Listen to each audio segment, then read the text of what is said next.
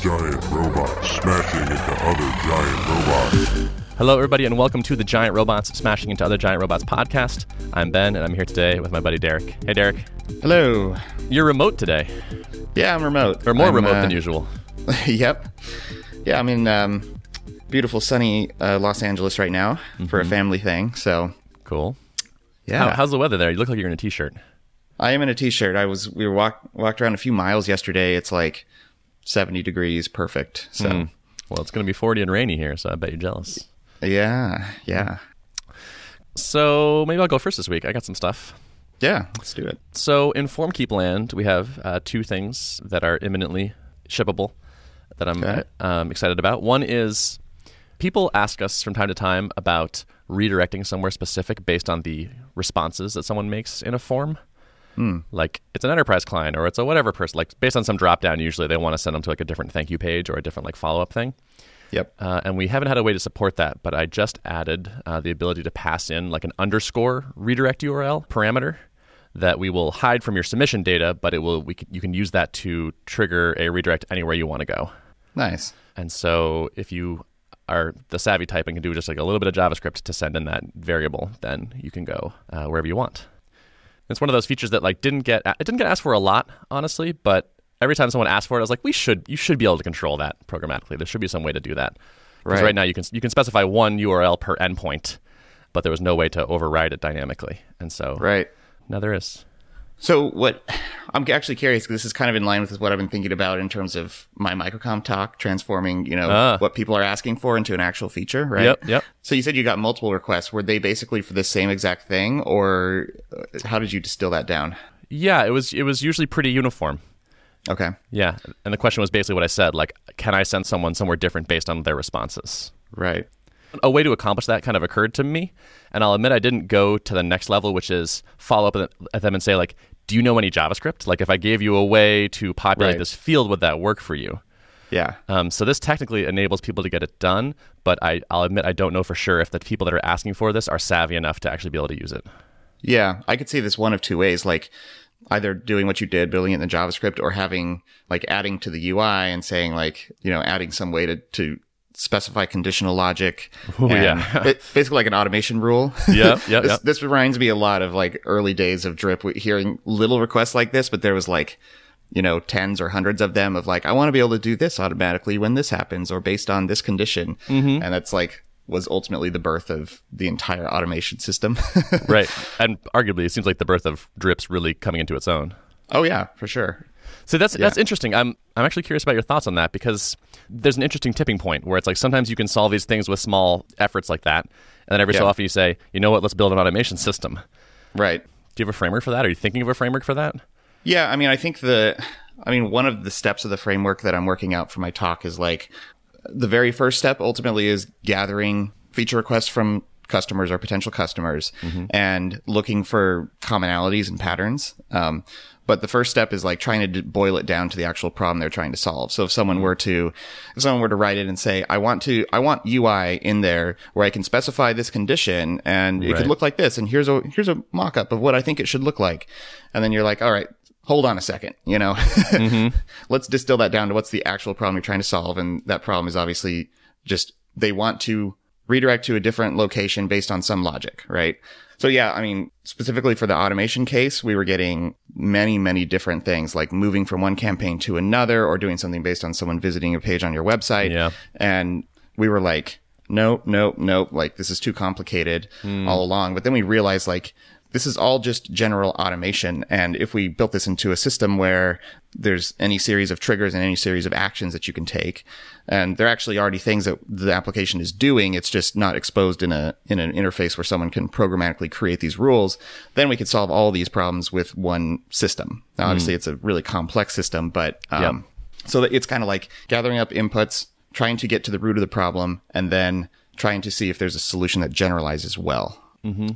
And the flip side of that is complexity. Yeah. Like everything you add is effectively, it's an asset and a liability. Right. And I sometimes struggle with figuring out how to account for that or how to balance that in my head, like when it's going to be worth it. Yeah. So another FormKeep example. So we have a thing where it's like, oh, we can generate an email, a response when someone submits your form to like, hey, we got your thing. Thanks for submitting the whatever. And you can control that. That's like a big markdown field. So you can put whatever you want in there. And sometimes people will say, hey, can I interpolate values that people entered in the form? And it's like, sounds easy. That's actually a lot of complexity to add that sort of thing. But maybe it's worth it. It's like, it's yet another reason that maybe someone would reach for a different tool. And so it's like, well, maybe we should allow people to do that. But eventually, if you just sort of keep following that framework of maybe we should allow that, then it's like you could end up with this jumbled mess eventually. Yep. I mean, I think that is actually step 3 of the framework, which is there's a few questions that we find ourselves always asking each other. One is building this feature going to help me get new customers? Or 2, is it going to help me retain existing customers? So it's like, is it going to help with growth or retention or both? And if the answer is neither, like if this is a one-off request and it's going to make one person happy, but it's not really going to move the needle at all. Are you just using intuition for the answers to those though? I think that's where knowledge of the market and having a vision for the product are kind of the intangibles that make that all work. Yeah. If you had no knowledge about your specific market or, understanding what your customers need, then maybe you would turn to like a survey or something and be like, let's survey the user base and find out if they're about to cancel because of this. Or, let's do a market research thing where we try to figure out like, would more people sign up? But I think that's cumbersome and it's like not feasible to do in all cases. So that's where you have to fill in the gaps with intuition and your own vision. Wisdom. Yep. That's interesting. There are some things in programming, I'll tell people, like I'm talking to a newer programmer, let's say, and there are a lot of things in programming, like common pieces of advice or wisdom that as you dig into them, some of them conflict with each other, where it's like, or basically everything kind of has its pros and cons for every technique. And one of the things I like to say is, and that's why we get paid the big bucks, is because this is not an easy decision. It's not cut and dried. And so, you kind of got to just deal with that uncertainty and work on it. Exactly. Like I've been saying like to myself through this, I've been taking my machine learning class, right? And I'm like, machines are going to be able to make all these decisions at some point, just like a human. But I think there's a certain element to this where it's like, you are not a machine learning algorithm. When you're building product, if you're just purely taking in inputs and trying to translate them into outputs without that little bit of like special wisdom, knowledge of the market, vision, whatever you want to call it, then, it's going to take you down a road where, product is too complex. Product is a maintenance burden. You have to think of all these additional factors, Yeah, that's helpful. The other interesting thing about this to me is I'm realizing that the effort to document this and tell our customer support person about it and write a blog post about it and all that is going to take me about as long as the code. Yeah. If not more. I was talking to Laura Roeder about marketing people, and one of the things she told me is that often you can get away with just hiring a writer because a lot of marketing is writing. And I'm starting to feel that more and more, where it's like if we had someone like semi-technical that could write just a blog post about this feature, for example, and the other things we're shipping on FormKeep, that would be pretty damn helpful. Yeah. That's the part of it that's not super fun for people who like to build the stuff. Exactly. Yeah. I was so happy this week, like writing code, and like I was like, oh man, I need to refactor this, and like I ripped a bunch of methods out of a controller and put it into like this beautiful new class. Yeah. And it was great. I collapsed this conditional down, and it felt really good. And now it's like, okay, now I need to go write a doc on how to use this feature. I'm like, well, that's not that fun. Yeah, it's something we're still not even super great at it. Like we kind of have this Slack channel where we let support people know when we ship things. And then we have someone who's kind of dedicated to spinning out KB articles when there's, something complex enough that worthy of writing an article about. Yep. He kind of does customer success. He does strategy calls with customers. So that's kind of the area that he's in. And then he's also writing KB docs, which is pretty cool. Yep. Do you have like a checklist or something for a new feature so that you know to do these things? Or is this just kind of company lore? It's pretty informal, but there probably should be a checklist because I think it's basically a checklist that a lot of us are following already in our heads, but it's not codified, Mm-hmm. And that's probably a worthy exercise at some point as we scale, Yeah. I love to neglect those last parts. Yeah. Where it's like, the code's done, it's in production. All right, what's next? Right. We have like secret features. Right. And that's not a good place to be. Like you've done the work, but if you don't tell anybody, like what good is it? Yeah, we typically like if it's a specific feature that someone has requested, we always try to like drop a note about that in the body of the issue. Like once this is complete, notify so and so.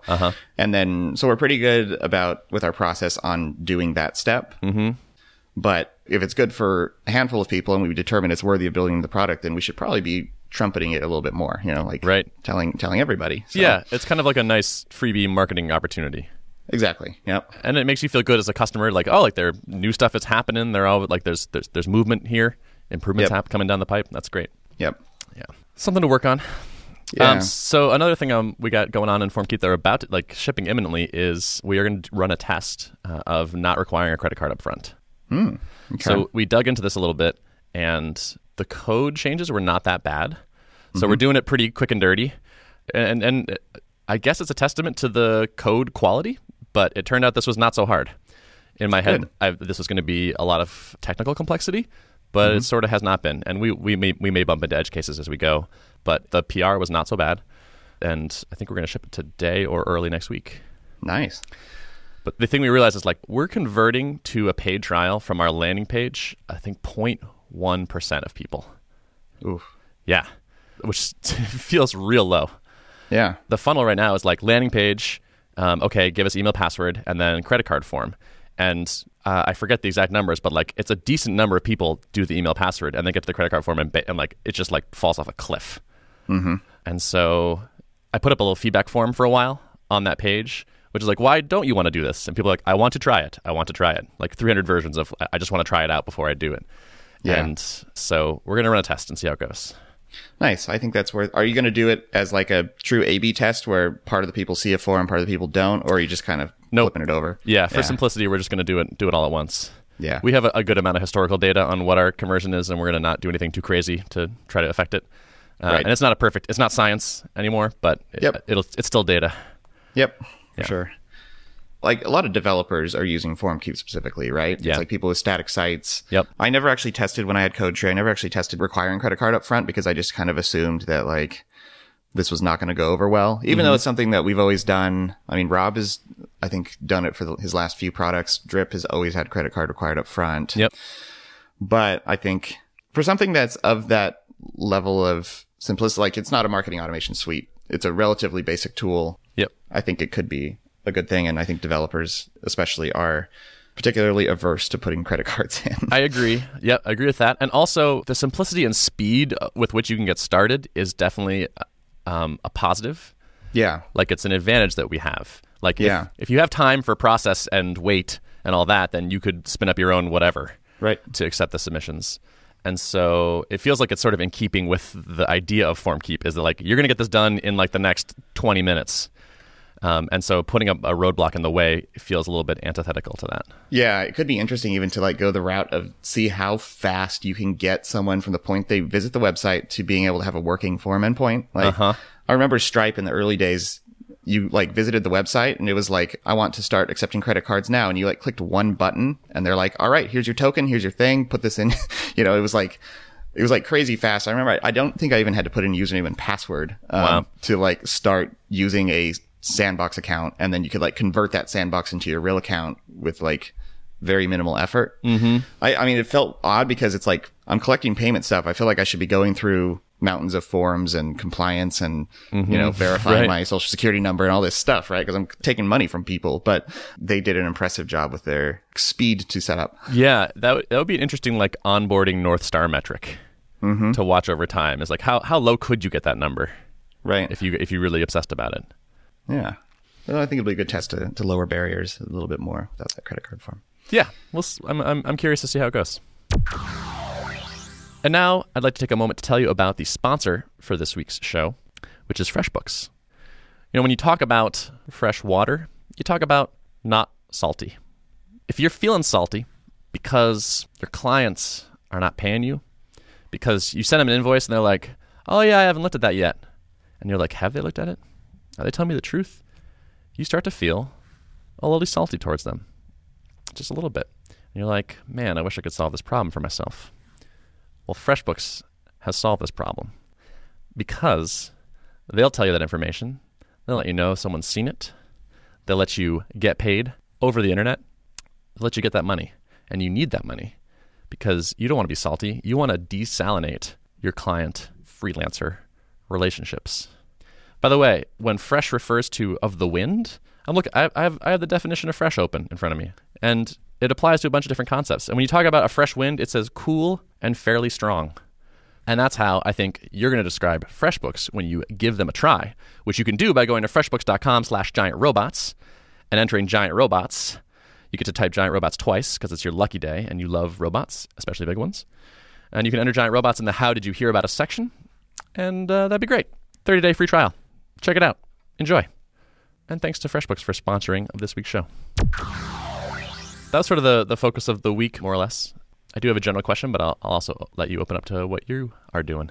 I would say not much has changed since last time. Still busy onboarding folks, a new Rails engineer and new JavaScript engineer onto the team. So just lots of intro, like walkthroughs of the app this week. And those are always fun to walk through page by page and explain kind of the history of how all the things came into Drip and how they're all piecing together and cringing at like some little pieces of legacy that I see along the way.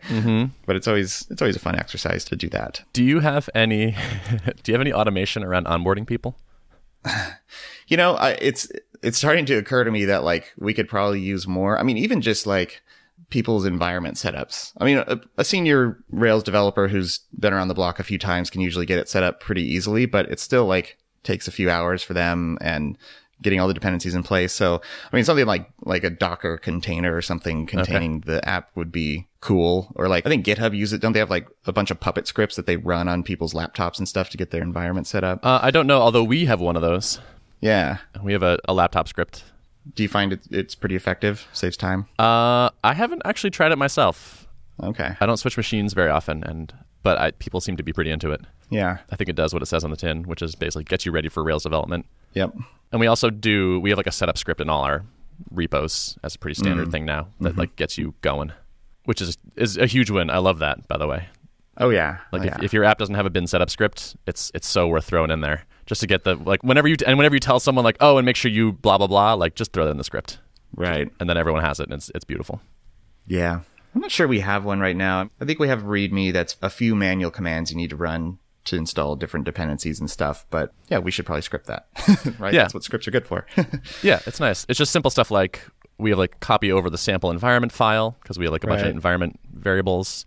So copy that over, bundle stuff, set up the database, add some bin stubs, throw in some development data, join the Heroku apps, add the Heroku remotes, just the kind of stuff that you can programatize and not make people worry about. Yep. I like it. Well, so I asked about the automation because we have a couple automated processes in place for new people. I think I have the details right on this, but we have like an actual like an email welcome campaign. Ah, got it. Because there's a lot of stuff to know, and we found that like if you give it to someone all at once, they kind of can't really process it.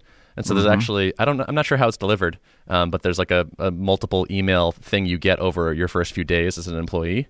With links to stuff and details and things like that. And there's also a script that we run that adds them to a million things. Got it. So like gets them into Slack. It's like, it's like provisioning basically, I guess. Yeah. It's not provisioning. But it does what you'd expect. Add them to the GitHub team and give them access to Trello and put them in Gmail and all these things. Yep. I like that. Fortunately, Leadpages has some internal resources, some folks who are like kind of dedicated to doing those things for new hires, and people on the HR team or whatever.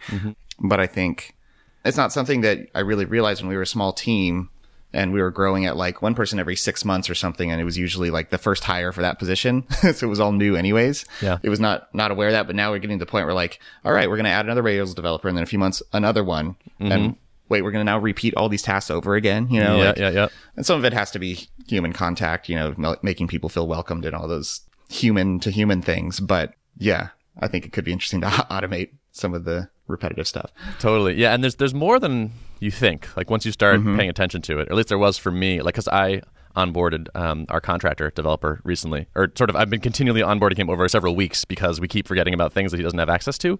Yeah. And there's just so many things.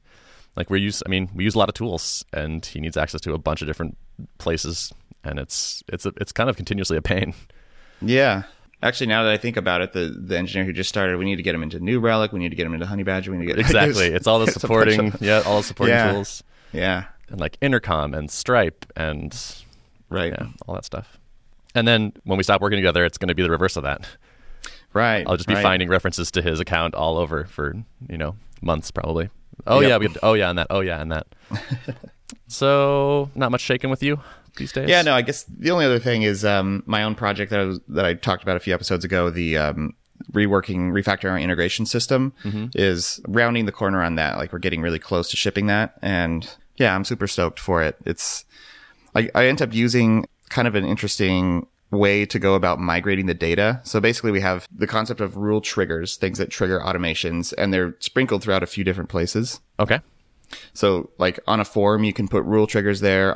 We have things called basic rules, which is our first type of automation rules we allowed, which is similar to Zapier, where you have a trigger on one side and an action on the other side. And then we have obviously workflows that have triggers within them. So a few different contexts where triggers are stored.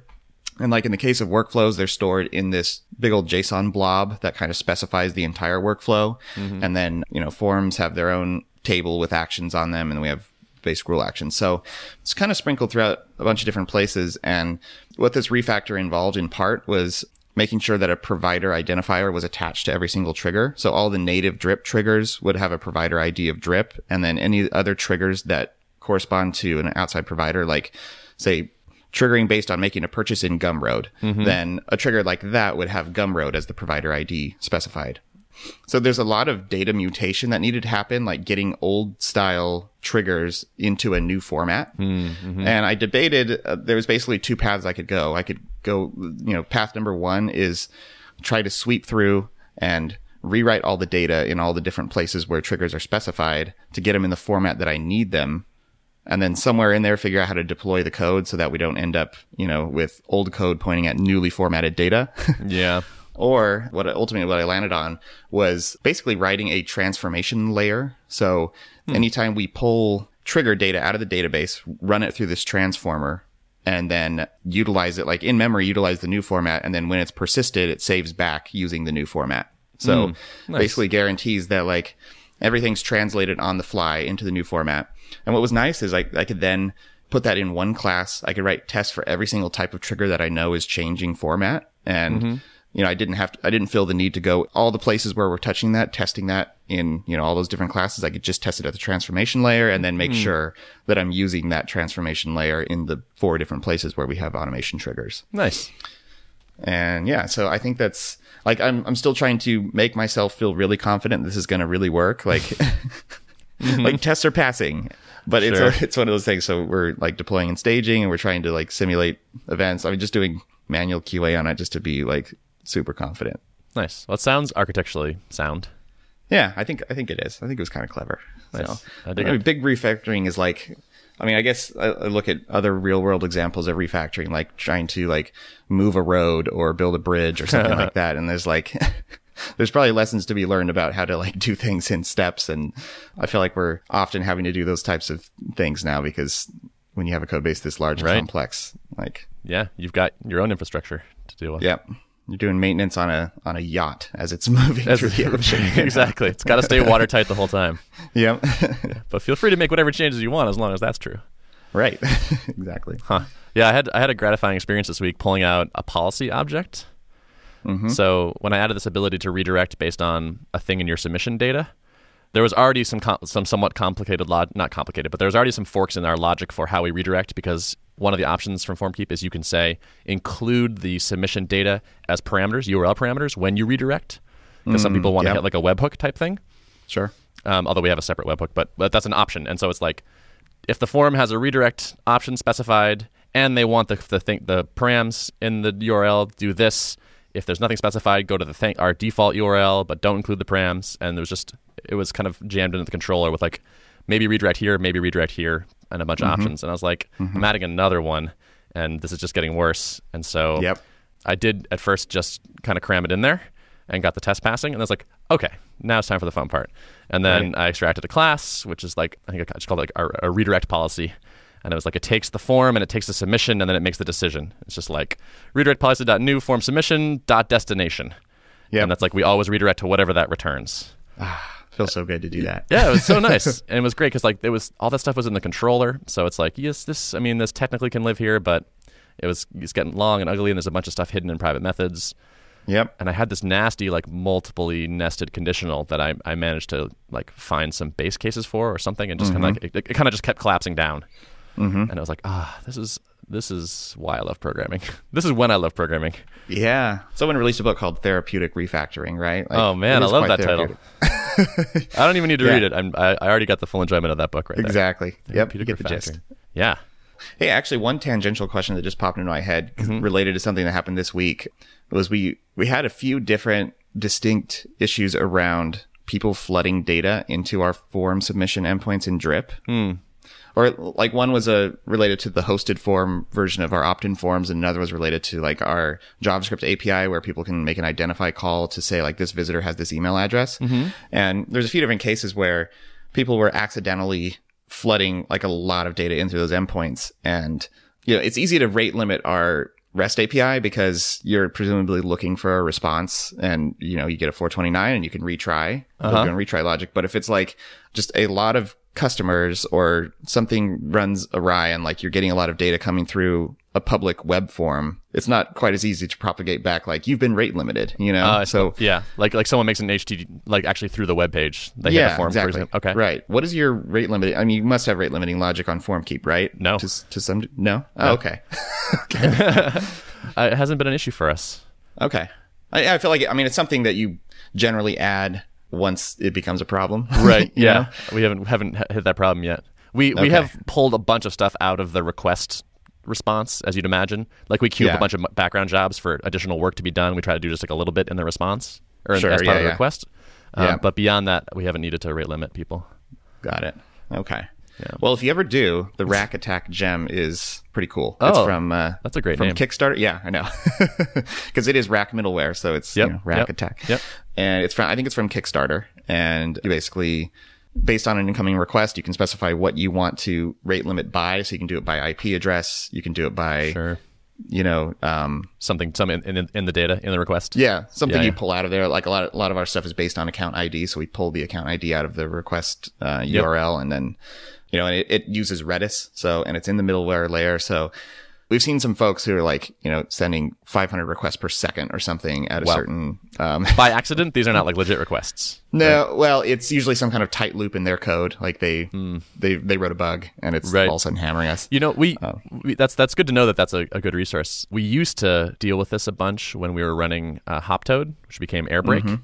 Okay. Yeah. Which was exception reporting software. It's like Honeybadger. Right. And people would like have a thing that crashed and throw 1,000 errors a minute at us. Yep. And so I remember that was constantly a challenge on that project, is just like getting smashed by people. Yeah.